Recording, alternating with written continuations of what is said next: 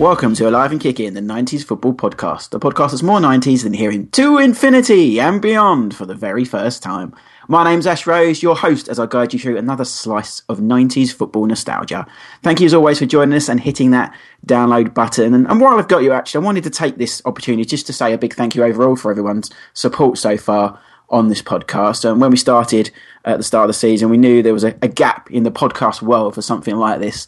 And it seems as though you thought so too, judging by the kind comments you leave us on Twitter and so forth. And so I do hope you're all enjoying the ride so far, and we've covered your bit of 90s nostalgia. There's still a bit more to come, and if there's anything else you want us to talk about, as I always say, just give us a hit up on the social and we will be able to include it at some point in the future. And do please spread the word as well, whether it's for your retweets, your shares, telling your friends, or even shouting from the rooftops.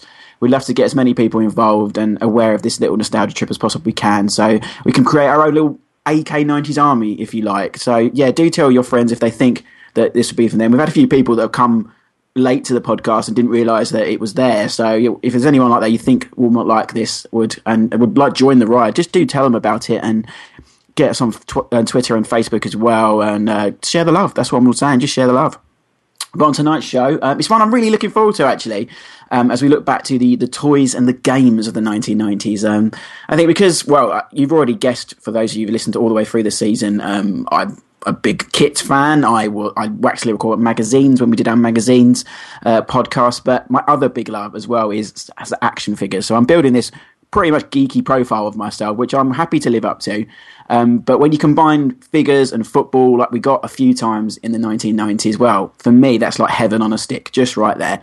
You'll hear me go in detail about football figures of the decade in just a bit with the guys we've got on tonight. But it wasn't just football figures that really I was in love with during the 1990s and growing up. I was one of those kids who, as soon as I was into something, be it a TV programme, a film or video games, I couldn't wait for the figures of that said craze to be released. I mean, I still remember the Christmas I got my first WWF figures. I think it was Hogan and Warrior, maybe even the Bushwhackers. Having a breakdown in Beatties in Croydon, where my auntie lived, when I first saw the Teenage Mutant Ninja Turtle action figures. I wouldn't leave the shop, I don't think, until I got at least one of them, and I think it must have been Raphael, because he was always my favourite. Or collecting anything from Thundercats to Mask and Brave Star, Centurions. I just loved collecting kind of action figures, and I've still got 2 or 3 massive tubs sitting in my garage. One of them is full of complete wrestling figures, and the other 2 just a kind of plethora of different things. My nephews love looking through them and asking me what one's this and stuff. So yeah, I can't get rid of them, and sadly for my wife, it's carried on into my adult life as well. And thanks to the nostalgic thread in my office, it's not only filled with 90s figures, what we're going to talk about tonight, but also those pop vinyl pesky figures too. I can't get me enough of those. And if anyone of Funko is listening, I think it's about time you did a retro football range or something like that. That would be amazing. Imagine a Ruud Gullit and a Diego Maradona, a little pop vinyl, even a Pele. That'd be great. Alexi Lalas, imagine that in that lovely USA kit that I always go on about. Or if we're talking away from football, if you are listening, well, how about some Friday Night Lights and West Wing? That'd be great, wouldn't it? Anyway, we'll talk Corinthians, the Butio, Tonka, and a whole lot more tonight with my guests. But before we do, here is how you can keep in touch. And as I said at the top of the show, you can follow us on Twitter and on Facebook at AK90s. Again, keep any questions or images you've got. I mean, if there's especially the action figures and toys and games, is there anything sitting in your loft that's got dust on it that you want to share with us, go for it, because as much as I like to cover everything on this show, if there's something that we've missed, please do tell us and share, because I love finding those uncovered gems of the 90s that we may have just missed. So if there's something sitting in your office, especially on this theme or in your garage, go on, share it, put it on Twitter, put it on the social network. We'd love to see it. You can also listen to any of the previous shows on iTunes or on SoundCloud or at the website at AK90s, where we covered everything from kits to scandals to rivalries. We did our team of the 90s. There's so much to get involved with, but check that out on iTunes and maybe give us a rating and a little review as well. That would be great. So that's meet tonight's guest then, and it's a welcome back second time around. Firstly he's now editor of Wearable, because I think that was a different job last time you were here, and Man United fan Michael Saw. How you doing, Mike? I'm good, thanks. How's the new job?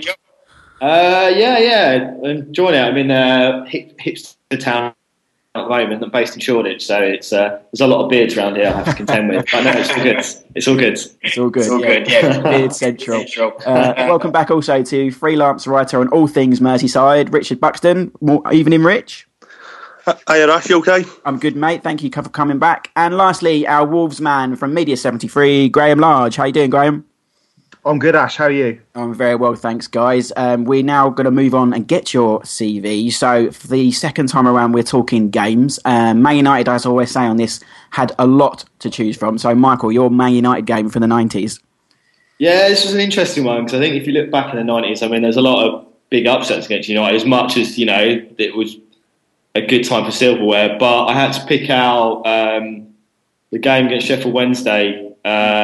Steve Bruce, 2 headers. Brian Kidd and Ferguson game, absolutely mental on the pitch. I think the second goal was kind of scored in the 12th minute of injury time. Fergie time was invented then, wasn't it? That was the day Fergie time started. Yeah. So, that game definitely brings back good memories, and it was a start of something, very good for United. So yeah, definitely that game for me. Yeah. And outside of Old Trafford, then, what would be your game of the 90s?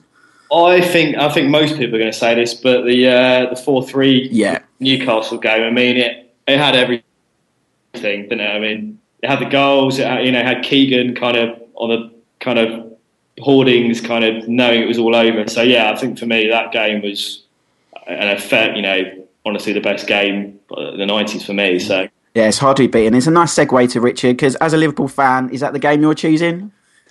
Well, true to form, Ash, I'm not going to go with the crowd on this one. I actually think that's probably an example of, and I was actually there that night and for the year after. I think those 2 4-3 games were an example of how not to see out the lead and how not to consolidate your position. I think it was, as much as everyone loves it, it's not what I'd call the favourite game of the 90s, because I think it was more nerve-wracking than anything. Yeah.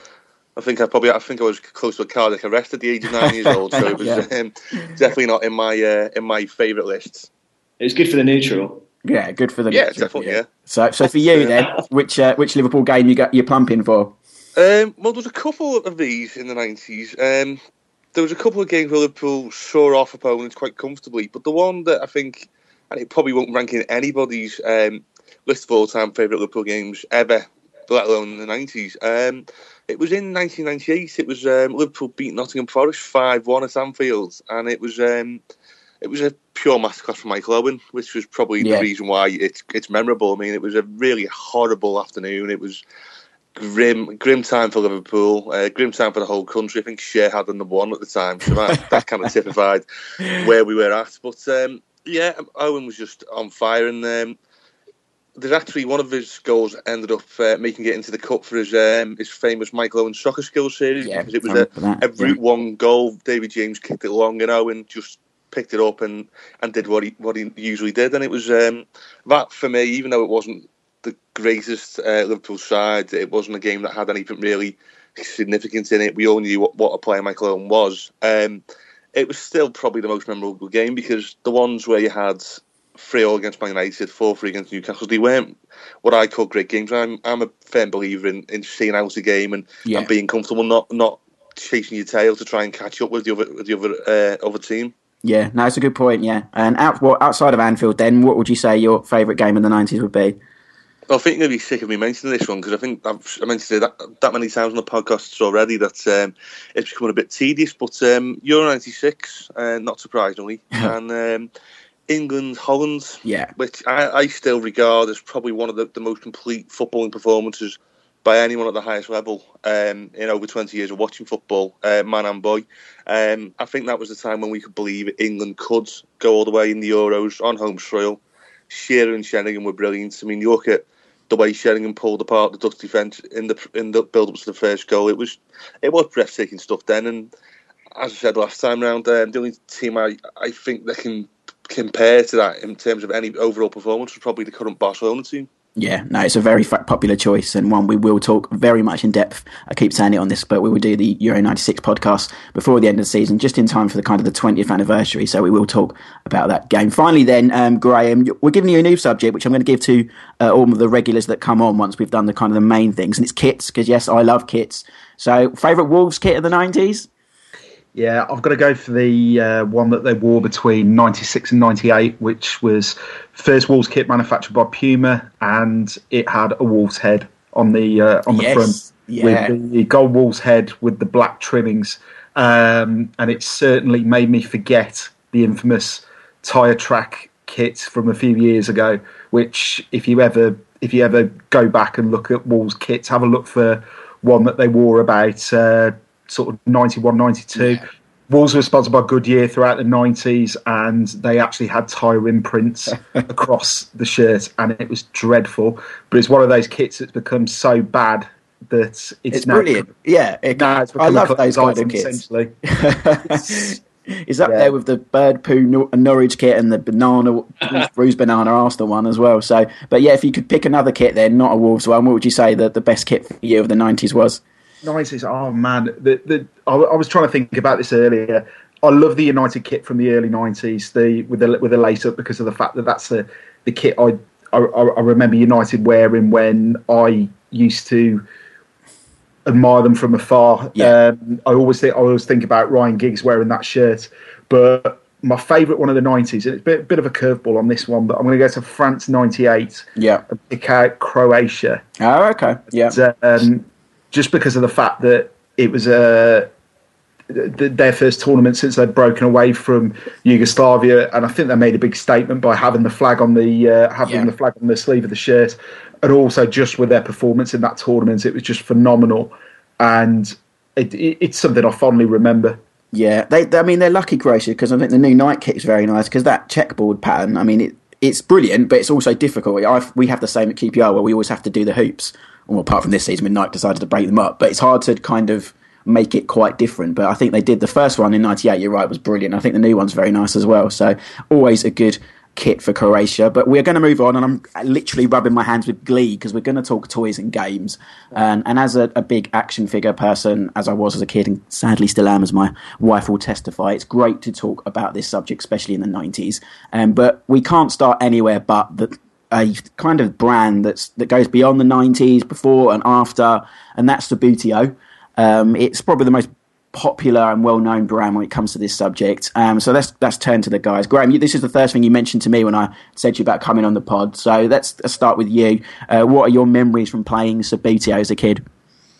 Taking far longer to set the whole thing up than actually play the game. I've got to start there, but my parents got me my first Subbuteo set Christmas, probably 91, because the first two teams I got were the FA Cup teams from that year, which were Forest and Spurs. Yeah. And I remember playing with them, and there was like a horrible moment when one of the players dropped on the floor, tried to look for it, and then you hear that crunch that you only heard with the Subbuteo players, and you're a man down. You'd have to go to the shop and buy one of the blank players and try and paint it or colour it in to make it look like one of the players that's supposed to be on your side. But at that point, my dad gave me some of his old teams, so I got like Wolves from the 80s, where they had a really good kit in 1980. And that was one of the teams that I had at the time. And then from then on, I seemed to buy 2 or 3 teams every year. But I got the grandstand at one point, which I love putting the stickers on that. But it was just how infuriating it was to actually get the game set up, and you'd spend far longer doing that than actually playing. Yeah, and it actually goes back all the way to 1947, Subbuteo. A guy called Peter Andolph invented it, who lived in Tunbridge Wells, actually, not too far from where I live now. So it came a long way. I mean, but I think the 90s, it really started to become really kind of overpowering, all the things you can get. Richard, I remember all the accessories you could get for it in the 90s. Were you a guy that played Subbuteo and had all that?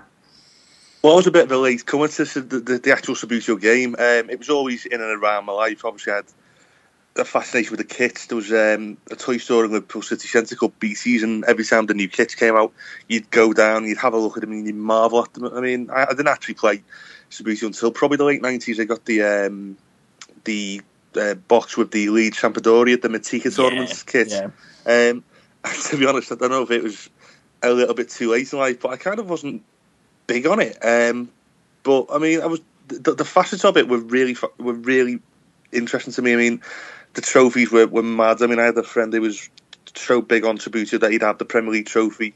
He's a Liverpool fan, so it's probably the closest we're going to get to it. But everything, the amount of detail and the amount of knick-knacks that you could get. You obviously had the scoreboards, the floodlights, the stands, the terracing. dugouts even. I mean, it was remarkable. And I actually, the first time I actually encountered Subbuteo was on about my 9th birthday. My grandmother gave me a replica Subbuteo FA Cup trophy in the year that Liverpool lost the FA Cup final. I think it was meant to be as a sort of celebratory gesture, but backfired on her. But yeah, the kits were always remarkable. The detail is absolutely breathtaking. I mean, even when you see people doing them today, they're nowhere near what they were. I mean, every nook and cranny, every little squiggle on every logo. I mean, Liverpool's logo was quite complex with the Carlsberg typeface, and they managed to get that down to a T on the new kits as well. So I always had a fascination about it, but never really actively played it. There were always other football games, and the video game thing was taken off around the same time. So I think I was drawn more to that. No, I'm slightly with you actually. I mean, I had sets and kind of accessories, but I wasn't never a massive player of it, and I think the flicking of it used to get on my nerves. And I think I used to have a friend who was one of those annoying people who used to pick up the players and hit the ball with them, which is clearly not how you play Subbuteo. But Mike, I remember also the pitch you had. You get that massive pitch that you used to have for iron. Were you a fan of Subbuteo? Yeah, so I was just having flashbacks of going to BT's because I used to collect a lot of stuff, so I spent a lot of time in there. That's the third. I mentioned BT's in my intro, so it's the third mention for that. So well done, BT's. They're doing well.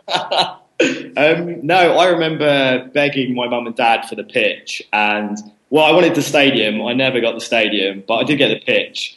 And yeah, it was just kind of the same thing. It's just setting it up and getting it out and in the living room. Obviously I had the United team. I had kind of the Arsenal team as well. The only problem I found with Subbuteo is if you've got a little brother. If you've got a little brother, he doesn't like to look after Subbuteo players, so a lot of them got broken.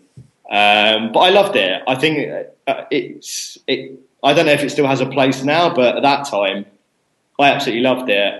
But yeah, I did not love kind of setting it up at all. No, it was a big pain. There was a brilliant picture in the book that we did as well of Lee Dixon playing Subbuteo with Sonny Pike. I don't know if that's a name that you guys remember, but it was meant to be the next big thing at one point. He played for Ajax or something like that. But yeah, that says it all about how you can time Subbuteo. But I think the only rival Subbuteo had, and again, it was something that came out in the 80s but kind of flowed through the 90s, was a game called Tomy Super Cup Football. I'm going to plump for Richard here and say, what do you remember about that game? Quite a lot more than Subbuteo, I've got to be honest. This was my first real football toy in terms of games. I think it was about Christmas '94 I got it, and it lasted for a good few years after that as well. It became it was one of those games that it was remarkable because it was so crappy, yet it was so brilliant. And it sounded like a Hoover. It sounded like a faulty lawnmower to me. Yeah. It sounded like when someone got stuck in my dad's lawnmower. But it was a brilliant game, and it was interchangeable. It was the sort of thing that you could play with the whole family. You could have it over Christmas or over the holidays. I think I ended up actually. My mum is not massively into football. I mean, she likes football, but she was actually quite a big fan of the game, which was showed how adaptable it was. And as I say, it lasted for a good few years. I don't know if you remember the stand which had the detachable compartment where the balls were put. That was I actually ended up using that as a for a stand of its own. I actually ended up using it as a makeshift foundations for a Lego stand later in life. But yeah, it was so basic, but yet so brilliant. It was remarkable, and probably I'd say one of the fonder toys of the 90s for me. Yeah, Mike, do you remember it as well? Like the figures used to be quite flimsy though, and again, like Richard mentioned, if you broke one in that compartment, there was a spare one always waiting for you, wasn't there? I wasn't as familiar with this. I mean, when you kind of mentioned it, it's something that kind of I probably missed. It's not something that I kind of picked up on that time. I think I was kind of more kind of with the Subbuteo stuff. I kind of got quite obsessed with that. So nothing wrong with that, but I urge you to go and find one on eBay because it's such a brilliant game. Like Richard said, it's naff, but it is brilliant. Graham, were you a fan of Tomy or were you still in Subbuteo? No, I played Tomy as well. It was like you said, the motor's the thing that I remember the most because it was just like it was that loud when you played it. It was almost at the point where I attempted to play it without the motor running because of the fact the noise used to loud. Used to deafen me that much. But no, I've got fond memories of those. And you still see them pop up every now and again, like on eBay, like you say. And there seems to be the other thing I'll say about the Subbuteo team as well is the fact there's still quite a market for those at the moment. There's a lot of people they've sort of turned into collectibles now rather than toys. So they still both games still have a massive cult following. Yeah, well, Subbuteo, I mean, working for a kids magazine, it's having a bit of a comeback at the moment. There's kind of team-themed sets that they can get, and I know they did some stuff with John Barnes to relaunch it last year, so they are trying to do it, and they still do, like, the World Cup and things like that, guys who are brilliant at it, so it is still going, which is pleasing to see. I remember the USA 94 themed set, that's going back, I've got that, and also, again, I'll put a lot of this on Twitter later on, so you can see all these things that we're talking about, especially Tomy Super Cup Match Football, because that's sitting next to me as well, which is quite sad. But I've also got the trophies, as Richard mentioned earlier, from Subbuteo, the Premier League, the Champions League and the FA Cup, just sitting next to me as well, so I'll put them on Twitter later. But let's move on slightly and talk about action figures, because there was a few sets in the 90s. We'll start chronologically and talk the first one, which is one that I find that people don't really remember, and then you tell them about it and it starts flowing back. They were called Sports Stars. They were made for by Kenner and Tonka. It was kind of a bit of a mystery how the two companies kind of made out who to do it, because some sets were released by Kenner, some were by Tonka, and there were some European sets and some big collections online that you can find. But let's start with you, Richard. Do you remember the Sports Stars range? I do, yeah. I actually, funny enough, I actually received one of the figures in the 90s. A friend of mine lived in Leeds at the time, friend of the family, and he actually gave me the David Platt one. Which is one of the worst ones, it has to be said as well. It does not look like it. But it's probably more, in terms of the actual aesthetics of it, it's probably one of the more appealing ones. It's not quite, someone looking like the breaking winds midair and that sort of thing. So I don't think it's the worst. But look, I mean, they were sold as lifelike figures, as our guest will actually talk about, who we'll speak to in a minute, will tell you. But some of them were terrible, and David Platt's one of them. I think Nigel Clough is pretty bad. I think Nigel Clough's got brown hair, which for me, I've always thought he had more black locks than brown. But Michael, do you remember these guys? I remember them definitely, but I remember them for the bad reasons. They were terrible. I mean, it was probably one of the few things I didn't collect. Just purely because they didn't look like who they were supposed to be. So it was definitely one that I kind of avoided during that time. I always remember the goalkeepers who were on like full on diving pose mode. I think I had Nigel Spink and Bruce, I had Nigel Spink. Yeah, Bruce Grobbelaar as well. They were good. So who else did you have then, Graham, in your little collection then? Well, they were international, yes. And I went to France as a kid. And I actually brought back Glenn Hoddle, played for Monaco at the time. Of course, this was long before Glenn Hoddle destroyed my life as manager of Wolves. But it's those are the two that I remember in particular. I had Nigel Spink and Glenn Hoddle in his Monaco get-up. Yeah, there's lots of European ones. The Maradona one in his Napoli kit, which is kind of bordering 80s and 90s, but that's a very popular one. And the Ruud Gullit in the AC Milan one. I had quite a few of the England range, and I always remember going on a little trip down to the shops where I'm not going to be very old here with my parents, and I took my Gary Lineker figure with me, because as you do when you're a kid, you always take whatever you're into with you. It's not leaving the house, and I lost it. I was absolutely gutted, and for weeks afterwards I moaned about this Gary Lineker figure that A, looked nothing like him, and B, I had others, but it was all about Gary Lineker at the time, and eventually I did replace him. But that was an early scarring of losing figures on the Tonka range. Before we move on and talk about some other figures, and obviously the Corinthian range, which dominated the 90s, let's talk to today's guest, because he was part of that Sports Stars range by Tonka. He'll tell you about it towards the end of the interview, but he also played for Aston Villa and Wolves as well, Graham, so you'll be interested to hear this. It's former defender Derek Mountfield talking to us earlier today. Derek Mountfield, welcome to Alive and Kick In. Thank you for joining us today. No problems at all. We're going to take you back to the 90s and the beginning of the decade. You were at Aston Villa, very different from the club that, especially this season, we know now. Before we talk about your 90s, how do you feel about Villa this season, and what's going on at the club? Well, my take is it looks like it's had the heart and soul ripped out of the club. There's a lot of people there who don't seem interested in playing in the famous claret and blue, and I feel sorry for the fans. I've been down 2 or 3 times this season, and I speak to a lot of friends down there, and they're resigned now. to play in Championship football next year, and it's probably the wrong time ever to go out the Premier League. And the money this year and next year is bigger than ever. And Villa have certainly underperformed massively on the field of play, and I think it stems from the uncertainty upstairs with the owner trying to sell the club. And over the last 4 or 5 years, it's been a gradual, steady decline, and they've struggled now for 3 or 4 years. And I really feel for the fans, especially because it's a great club, great support.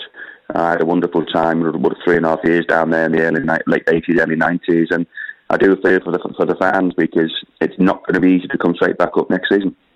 Yeah, let's take you back to when you were at the club then. What sort of club were Villa then in the early 90s? Because they came close, they had a couple of close runs at the title as well. How different was a club when you were there? Well, I joined in 88, summer of 88. They'd just come back up, they got relegated, and they came back up from the then League 2 into the League 1 as it was then.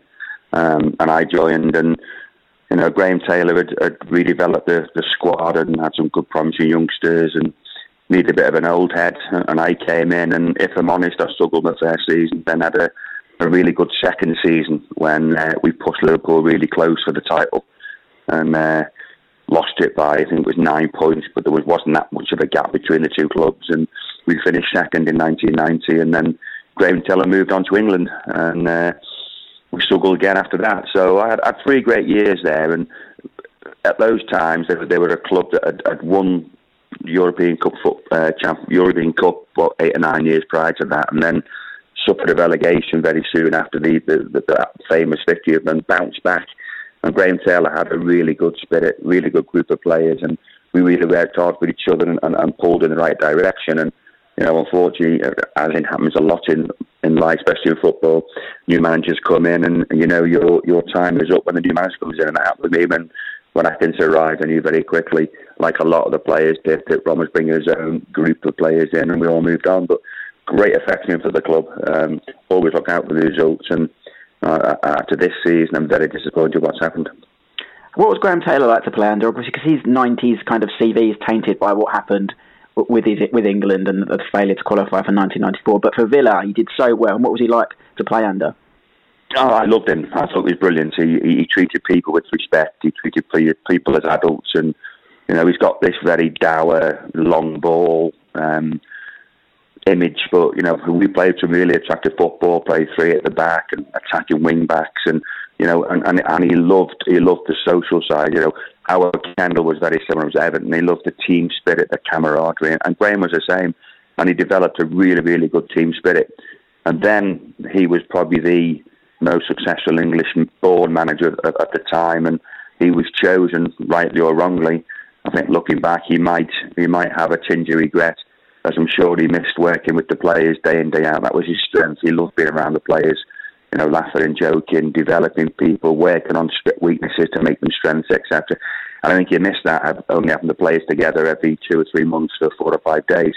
But, his record as a manager is there to be shot down. He struggled a bit at times, but saying that, did he get a fair crack at the referee's whistle now and again in 1 or 2 of the results? If we'd have qualified for the World Cup in 90, but it could have been totally different. But he took the job, and if I'm honest, I think he missed that involvement of being around players constantly, which is one of his strengths. You mentioned Ron Atkinson. Obviously, that kind of brought your spell. But what was he like as a manager? Because he's looking on the outside in, he's such a flamboyant character, someone very 90s as well. You don't really get those sort of type of managers anymore. What was Ron like to play under for that short time? Well, I only played 2 games under him, and then he booted me out the team, basically. So I've not got fond memories of Ron as a manager. If you weren't in his plans, he didn't really want you in the club. So he made life difficult for quite a few of the players who'd been there under the Graham Taylor, Joseph Englos era. So as a manager, I didn't get a fair crack at the whip off Ron. But saying that, what Ron would do if he didn't figure in his plans, he'd move you on straight away. He wouldn't sit in reserves for weeks and weeks and months. He'd try and move you on, which he did to most of the players. But as a manager, Ron and I didn't really get on. But I see him now on the golf course, and he's a different character. I bet, yeah. You mentioned Joseph Englos there. Yeah, that's a random 90s name. I remember when that happened. It was a bit of an odd kind of appointment, wasn't it? The doctor. What was he like from the inside of Villa Park? It's one of them things when we were away, I think either in Sweden or Switzerland on a pre-season tour, and one of the reporters tapped on the dugout and said, "Oh, your new manager's so-and-so." And we all went, "Who's he?" We hadn't heard of Joseph Weghorst, didn't know who he was. He came in with this reputation as being a fantastic technical coach, worked your way for the Czech national team, etc. And his knowledge of the game was fantastic. I couldn't fault his knowledge of the game. He introduced a lot of plyometrics, different types of training methods, different eating methods, etc. But his biggest problem is he really couldn't talk the language. He couldn't hold a conversation and explain what he wanted. We had one or two sessions where he's talking away, and we're all going, "What's he trying to? We don't know what he's trying to get us to do." And we'd asked one or two of the coaches, and they didn't have any ideas really. His biggest problem was the language issue. We see more and more of it now with the Premiership and foreign managers coming in, and the language issue is difficult. And I think that was Joseph's biggest problem. Also, when we were playing roughly the same side that had finished second the year before, and we weren't having a great time, and the team very, very rarely changed. So you knew, regardless what you did, you were playing the week before, when he really needed to start saying, right, you're out the side, and putting these three people in and changing it a little bit. And he didn't change the team often enough. We're looking back at it now, 20 or 30 years later on, he didn't change the team enough. He should have made more changes and ruffled a few feathers to make players play better. But we got into that little stagnant routine of the same things all the time, and we never change, and you get into a little bit of a rut, which we did that year, if I'm honest, and we struggled that season. And Joseph took us away to where did we go? Kuala Lumpur in the Far East, that sort of area, and came back via Czechoslovakia to Prague Airport. He got off the plane, never to be seen again. So we never got a chance to say goodbye to Joseph. He got off the plane in Prague and disappeared. So I haven't seen him since. Wow. Oh, wow. The Doctor, right? Well, you moved on to Wolves in 1991. What do you remember about your time at Molineux?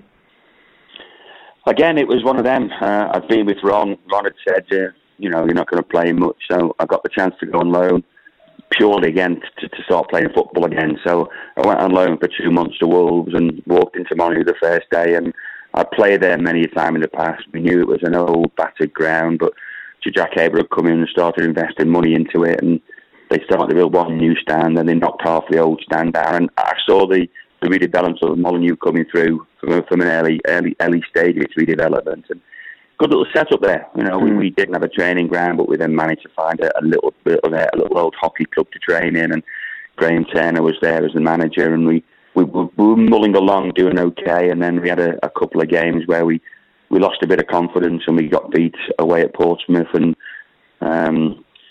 we came back home from Portsmouth, and then Chairman Jonathan Haywood caused a bit of a stink on the bus, and he stopped the bus before Molineux and gave us all a dressing down, and the following day Graham Turner went to be replaced by Graham Taylor months later. I was asked what I thought of Graham, and told him what he could do for the club, and unfortunately it was his first job after the England job. And a lot of the fans didn't want him there. And I think a lot of fans will look back and say, if we'd give him a bit more of a time, maybe we'd have seen a different Wolves, because he needed time to redevelop the club and the playing staff. And he did that by releasing a lot of players, and one of them being me. So within 4 or 5, about 3 months of Graham coming in, I was on my way again looking for another club. But, he needed a bit more time at the Wolves, and I'm sure he'd have turned it round. But he started the process, and other people coming and have taken it on since then. As a defender in that era, who were the sort of players you relished come up against, and the best kind of strikers you played against in the sort of early 90s? Well, as a big 6'1", 6'2", tall centre half, I loved the big fights, the battles against the taller players. So I made my debut in '83 against Mick Harford, and every time I played against Mick Harford, he seemed to leave his mark. He always seemed to leave his mark on me. In one way, whether it be a stamp on me, or a punch, or an elbow, so I always had a mark off Mick. But those sort of players, I love those sort of fights and scraps. And but then you moved into the early 90s, and the Mark Hughes was there for many years, and Ian Wright were coming onto the scene. There was lots and lots of very good strikers around in those days, and we don't see as much of the really top English strikers that we used to see in those days, because there's too many. Well, not too many. There's a lot of foreign players coming in now, and are they stopping some of our good youngsters coming through? But in those days, like to be Ian Wright, Mark Hughes, I played against Dalglish and Rush, who were two phenomenal footballers. Mick Harper was a strong aggressive. John Fashanu was big and aggressive. The Dean Saunders were coming through. There was lots of good players, and we had one at Wolves who I played against when I was at Villa, in like Steve Bull, who at that level was magnificent. Yeah. He knew where the goal was, but he had an aggression and a desire to work hard and to score goals. And I don't think Bully ever got the true credit he deserved from other people, because he was a one-club man. He stayed in Wolves and never played in the Premier or the top flight football. But he's a legend down at Molineux and a good friend. But he was, I played against him. It's not until you train with him and play with him week after week you realise that he's actually a better player than people gave him credit for. Finally, before we go, we spoke to you on Twitter earlier, which was about, because we're talking figures and toys and collections tonight. There was a famous figure of you during the early 90s with the Tash and all. I wouldn't say it's a famous figure of me. How weird is it for a footballer yourself to have that kind of... Because those figures were brilliant. I remember them very vividly. I had quite a few of them. I've still got them sitting in my office. How weird is it for you to have a figure of yourself? I found it very strange. I honestly can't remember how it came about. I just remember getting a phone call off somebody, and I don't know, I think there was 3 players or 2 players from each club that were picked, and somebody chose me, and they said it's going to be a real likeness. Or they would just paint a moustache on me, and put a bit of dark hair on me. In fairness, there was more likeness to yours than a couple of the others. I think some of them just didn't like them at all. Your tash really helped. Well, the tash hides a multitude of sins. That's why I got rid of it many years ago. It's just quite strange. In fact, I think I've still got one somewhere in the house. I don't know whereabouts, and it's still in the original packaging and everything else. And it just seems strange when that picture. I saw that picture before. My tweet was, that's the closest I ever got to tackling Maradona. Yeah, they did that quite well with you next to Maradona, didn't they? Yeah, maybe if we'd been playing 86 and might have stopped and scored that goal, you never know. You never know, yeah. What are you up to these days? Me, I left football, 15 years ago now, and in 2002, at the age of 40, I went to university and got myself a sports science degree. And I got that in 2005, and since then I've been working with school children in schools as a sports coach, and I've moved into special educational needs coaching now, so I do a lot of work with kids with autism and Down syndrome, looking after their motion, their movement and their sports games, and I'm having a ball all the time, really enjoying it. It's a very rewarding job. I'm not putting anything back. I do it because I enjoy it, and I've got a really good rapport with the children, and I always amazed at how much they give you back, and that's what people have to understand. The word is disability. Let's get the dis out of it and let's see what you can do, not what you can't do. And too many children, unfortunately, we can't, or they can't do this. They can do it. They just need showing how they can do it. And I always find it amazing how much they come out and they develop and they blossom. And I said that I've done that now for 6 or 7 years, and every time I go in there, I look forward to it. I really do enjoy it. It's not one of those jobs where somebody wake up in the morning and they go, oh no, I've got to go in the office today. My office is a sports hall with equipment and children who are giving me everything they possibly can, and I'm having a fantastic time doing that at the moment. Brilliant. Well, thank you very much for talking to us, Derek. It's been great speaking to you. No problem, Sash. Cheers, thanks a lot. Okay, thanks, bye. Good stuff there, and as Derek said, those figures looked nothing like them, even though his one did, because of that nice tash that he had. A brilliant 90s tash for Derek there, great memories. So let's talk more figures, and yes, we're going to move into Corinthians, and they were the figures of the 90s. They kind of dominated pretty much the sort of latter of the 90s. The first range was launched for Euro 96. That's when the first figures come out. I remember the first time I saw them, I think one came in free in Soccer Stars magazine. I think the first one I ever got was Paul Ince. I think he was the free one, and inside the magazine they had like a spread on all these figures, and I was like hyperventilating, thinking, oh my God, I need to get these. But Mike, you mentioned these because we had you on our stickers pod earlier in the season, and we mentioned these before pre-show because we were going to talk about them. Corinthian figures, I mean, they were the thing, weren't they? I absolutely love these things. I mean, it's such a weird thing. I mean, they don't really do anything, but I mean, it was something about the kind of like the huge heads, the kind of. I absolutely terrorised my mum and dad's at weekends to try and go and get me new ones. But some of my friends used to swap them, but I wasn't kind of into that. I was very intent on kind of building my like best 11 or like squads. But yeah, no, I absolutely love them. Yeah, they were brilliant. And that Euro 96 first collection as well, I mean, it's included the big names, of course, like Alan Shearer and a great Terry Venables figure as well. But it had people like David Unsworth and Gary Pallister and people who didn't actually go to Euro 96. I think they were predicting the squad a bit wrong there. But Richard, do you remember the Corinthian figures? What are your highlights from that range? Well, I mean, I think probably the first encounter with them was a bit of a low light, actually. I ended up with buying one from a local newsagent, although I didn't think they'd be available from there, I think. But I ended up with Jamie Pollock, the Middlesbrough player. So probably not the best one. And then my second go, I tried, because they were always in packs. They were always in these... blister packs that you couldn't see, yeah. Yeah, and then the second one was Gavin Peacock from Chelsea. I think he's the guy who's gone a bit evangelical these days. Yes, he is. He's a minister in Canada now, yeah. Yeah, less said about him the better. But I ended up building a bit of a collection through Liverpool players, and my parents obviously got me the set, and then I kind of got it as a sort of, every time I got a good report at school, I'd end up getting one, and then I kind of realised when I got a bit of birthday money, I went, oh, sod, I'll just buy them all off them. So they made a bit of money out of me on that one.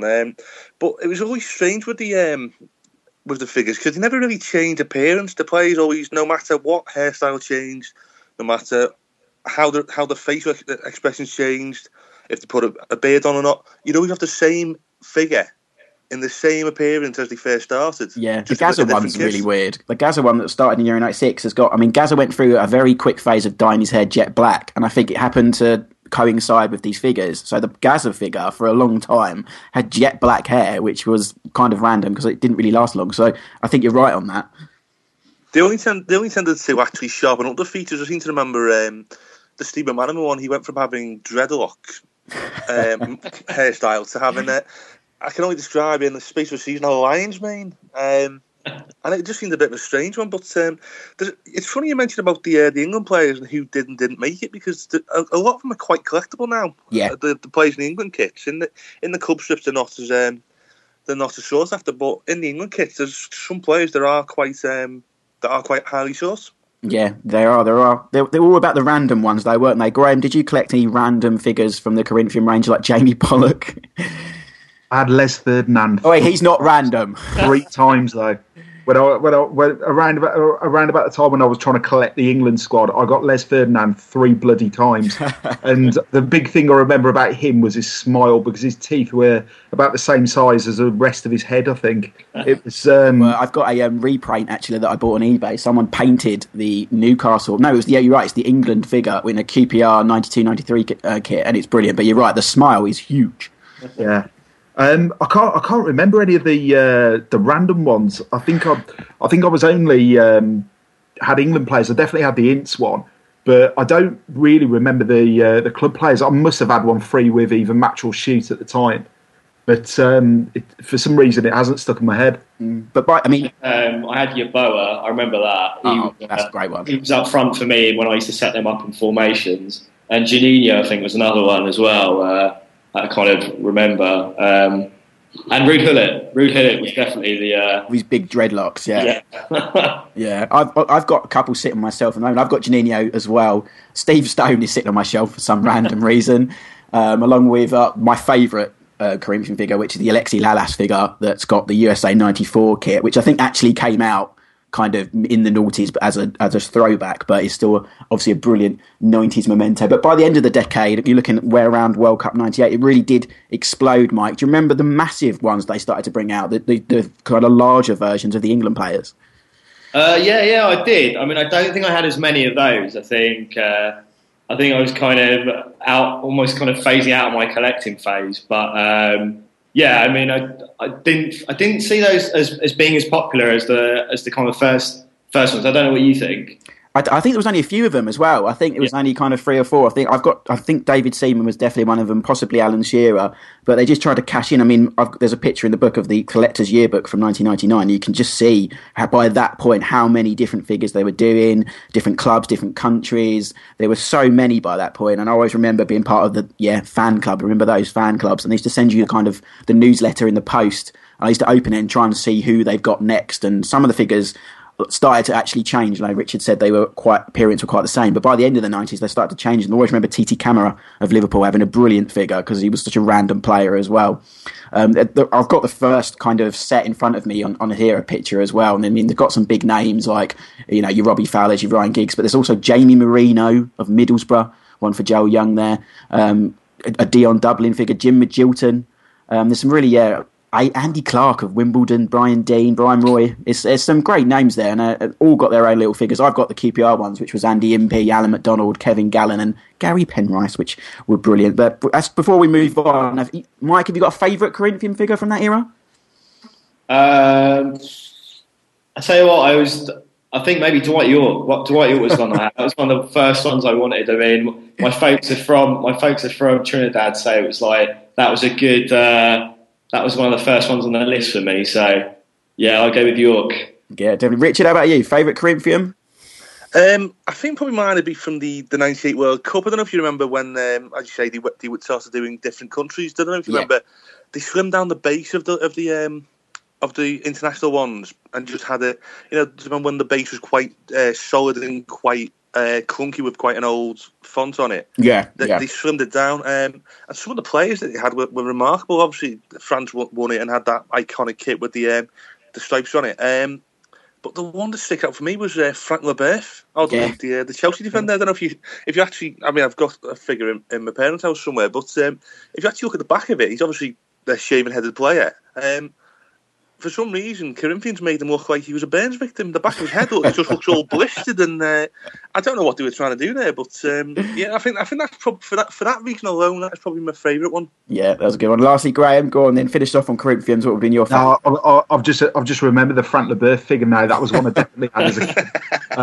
It's coming back to me now. I think the one I always remember though was Peter Beardsley because his hairstyle was just exactly like his hairstyle in real life, and the attention to detail on that was just superb.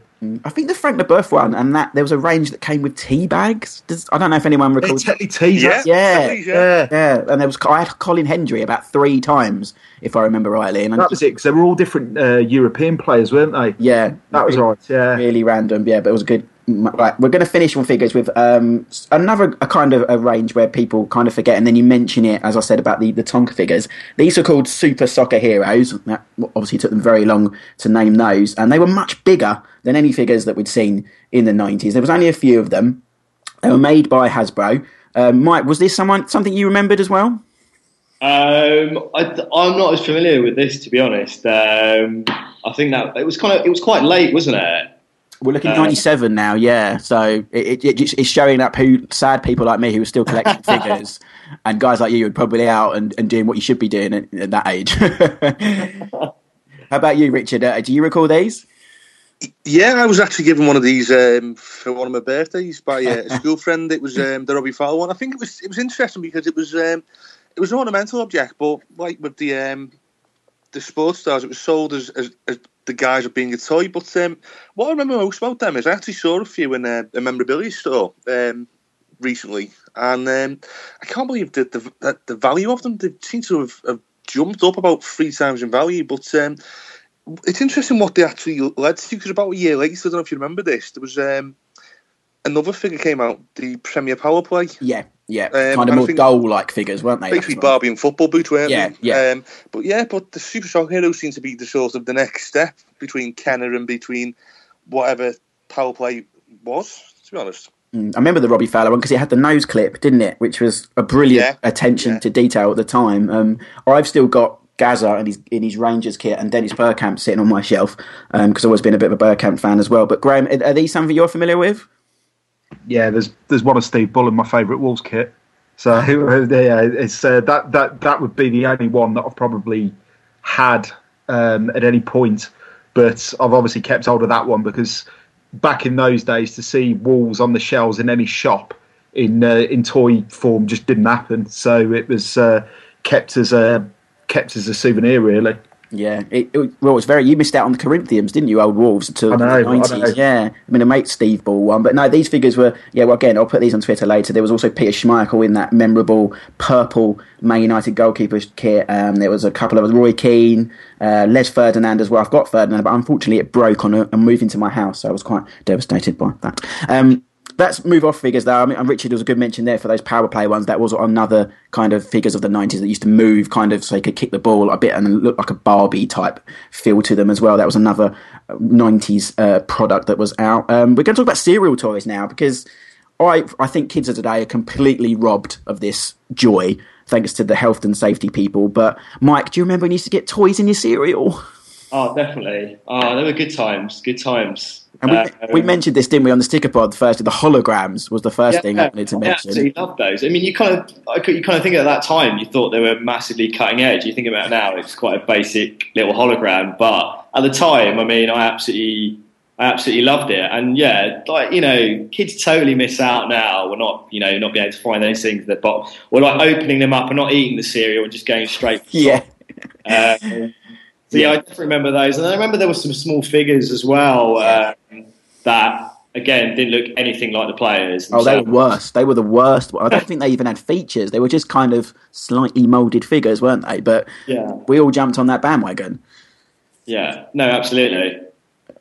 We mentioned these earlier as well, didn't we, Graham? You just before we come on air about these cereal toy figures, and you remembered having an Alan Shearer one. But as we were saying, it didn't really look like him, did it? No, I was a bit confused as to which Blackburn player it actually was at the time. It was. It's one of those things that the kids of today will never appreciate. Just like they'll never appreciate 302 on CFAX and things like this are just synonymous with the 90s. It used to be a case of pretty much every Friday morning after my mum had done the shopping on a Thursday, I'd be raiding a box of Frosties that was probably about the same size as me at the time for either the little wrestling figures or something along those lines. And I just remember getting that Alan Shearer one once, and I was so disappointed. It was unbelievable when they said that there were football figures coming in the cereal, and it was just nothing like what I'd hoped. Yeah, I've got a picture here of the Ruud Gullit one, and we talked earlier about the Corinthians and the brilliant dreadlocks. He looks like he's wearing a mullet from the 80s. It's a terrible kind of mould of them. The other thing that was in cereal, Richard, do you remember the pencil toppers? I do, yeah. They were a strange one, to be honest. I mean, the Sugar Puffs Dream Team set was bizarre in itself, but the toppers were really strange because, I mean, it was luck of the drawing. You know, there was more often than not you'd end up with somebody who you had no affiliation to or didn't even like. I think I ended up with Wimbledon when I first dug mine out of a cereal packet and then realised I'll also get another one. And about after the 10th time of trying, I finally got a Liverpool one. So it's a bizarre thing, but it was the sort of thing that seemed to do really, really well. And, you know, everyone in school would have one. I mean, there was somebody who had a whole 4-4-2 lineup on the desk of the pencil toppers when I was in primary school. So it was clearly something that caught on, but I really didn't really understand the whole thing of, you know, having to go through. But that is probably how they get you, really, the cereal companies. Yeah, I remember that everyone in school having them. It was kind of like overnight as well. It's kind of everyone went to the local supermarket, found Kellogg's, and got what they want. I get him the West Ham one. That was the one that I always seemed to get for some reason. I mean, QPR weren't in the Premier League at that point, so there wasn't no option for me. But yeah, I always remember getting the West Ham one as well, which was a bit random. The last thing I want to talk about, and this does not cereal, but it kind of works with the food and drink, was a small range in the 90s. They were mugs, and called Smugs, which I imagine is an S for soccer and put on to make mugs. And they were massive faces, like cartoony faces of footballers stuck onto plastic mugs. Graham, did you have one of these? No, I don't think I did, actually. Am I struggling to remember them, actually. All right, anyone else? Mike, Rich, do you remember these? I remember seeing them in the shop and being too creeped out by them that I didn't I was going to say the same. It's the sort of thing, it looks like something from a Stephen King film. You wouldn't really want that looking at you in your bedroom, would you? I've got one sitting on my shelf that's Les Ferdinand and looks at me every day, and you're right, it is a little bit freaky. I'm just looking at that one on eBay now, and again, it's the massive smile. Yeah, it is. Yeah. Oh, he was a smiley guy in the 90s. He had a lot to smile about. He's had the biggest smile in football. Yeah, well, he's not smiling so much these days, I can tell you that from the director's box at Loftus Road. So, a few more things to mention before we wrap things up. There was, Richard, I have to ask you about this one. You put it on Twitter earlier, the Ryan Giggs toy, because I'd actually completely forgot about that. And it looks like you dug it out from an Argos catalogue. Some sort of summer toy, was it? Yeah, it was a bizarre thing, I've got to say, which probably explains why I had it as a kid. But it was typical 90s, cheesy. They had Ryan Giggs on some beach dancing to some Eurodance song, doing a skill set. And I ended up begging my parents on for my birthday. They wondered why. I can sort of see why now. But it was a weird thing because it was meant to go around your head, and you're meant to be able to control the ball and refine your skill set by using it. But my personal fear was that I was going to break my nose with it or do myself a mischief. So I ended up having it either tied around my wrist, or because I was skinny enough at the time, I could tie it around my waist. I just used it as that, and then eventually all the other toy makers caught on and made it so it just went round your wrist or round your waist, and it was kind of... but Ryan Giggs seems to be the one who seems to be spearheading that. Yeah, Ryan Giggs Sunball, it was called. Yeah. Oh, that was the one with the sunglasses, wasn't it? Yeah. So that was he did a Kickmaster range as well, if I remember, in the 90s as well, which was kind of like if you hold it and then kick the ball and it's meant to hone your skills. That was another one. I've got a few more to mention, but I'll just go around to the guys first to see if there's anything else before we wrap things up. Mike, is there anything we haven't covered from toys and games of the 90s you wanted to mention? No, I don't think so. I mean, that's kind of brought back memories, that Ryan Giggs beach ball thing. I wonder if he used that to extend his career. Probably not. But no, I think I think those are the majority of things that I kind of remember from that time. So, yeah, I don't know anything else really. No, it's cool. Yeah, Richard, have you any more mentions before we? I've got a couple more things I can throw out to you guys, but have you got anything else you wanted to mention? Yeah, just a couple. Not really major ones. We're more with the promotional stuff again. Just going back to the Syria one. I don't know if you remember Kellogg's Euro '96 virtual video set. Yeah, the holograms. Yeah. The where you had the players doing back heels and Gary McAllister launching rockets and stuff like that. The other one was, I don't know if it probably is covered because obviously you cover it with the major tournaments. But the USA '94 Happy Meal range McDonald's produced was actually quite remarkable, if I'm honest. I mean, they had the mini balls and they had the rattle in the shape of the mascot, and I think the standard obviously slipped by France '98 because they reduced it to a cheap inflatable kite. But that kite was awful as well. Oh, it was horrendous. But that's the sort of thing that, I mean, obviously it's promotional stuff and it's tied in with major tournaments. But I thought that was brilliant, and that was an important part of growing up around toys and football. Yeah, I remember the clappers they had for each of them, didn't they? They had the USA 90, the mascots, and there was like a clapper that no one ever takes to the football ground, but people seem to keep making them even today. But no, Happy Meals were definitely part of what's so nice. So, Graham, is there anything else you wanted to add before I throw the last few things out? I can't leave this without mentioning Terry Venables, the manager board. The most complicated ball game of all time? Well, either that or one of the shittest board games of all time. I can't think which one I prefer to say, but yeah, I just seem to remember you had sort of risk and high risk cards, didn't you? Which were like your equivalent to your chance cards in Monopoly, where you'd end up with some disaster, like your centre forward would break their leg or something along those lines to knock you back in your task. But I just remember the money with the £5 notes with Terry Venables' face on. Which you don't want to see. Especially what happened later in the 90s as well. It's all a bit dodgy, isn't it? Allegedly. On that note, because that was one I was going to mention, there was always a couple of other ball games as well. The Football League Soccer Quiz Game was one that I had. And again, it's a really random one. I think someone just brought it for me. It was probably only out for a very short time, but then it just took over my life because it was a quiz game. It had this little plastic set with it that you could move the ball up the pitch if you got a question right, and then if you got one wrong, you moved it down, and your opponent had a blue and a red ball at each end. That was always brilliant. I always felt like I was a king the more I played it because I got used to the questions and the answers and things like that. So that was one.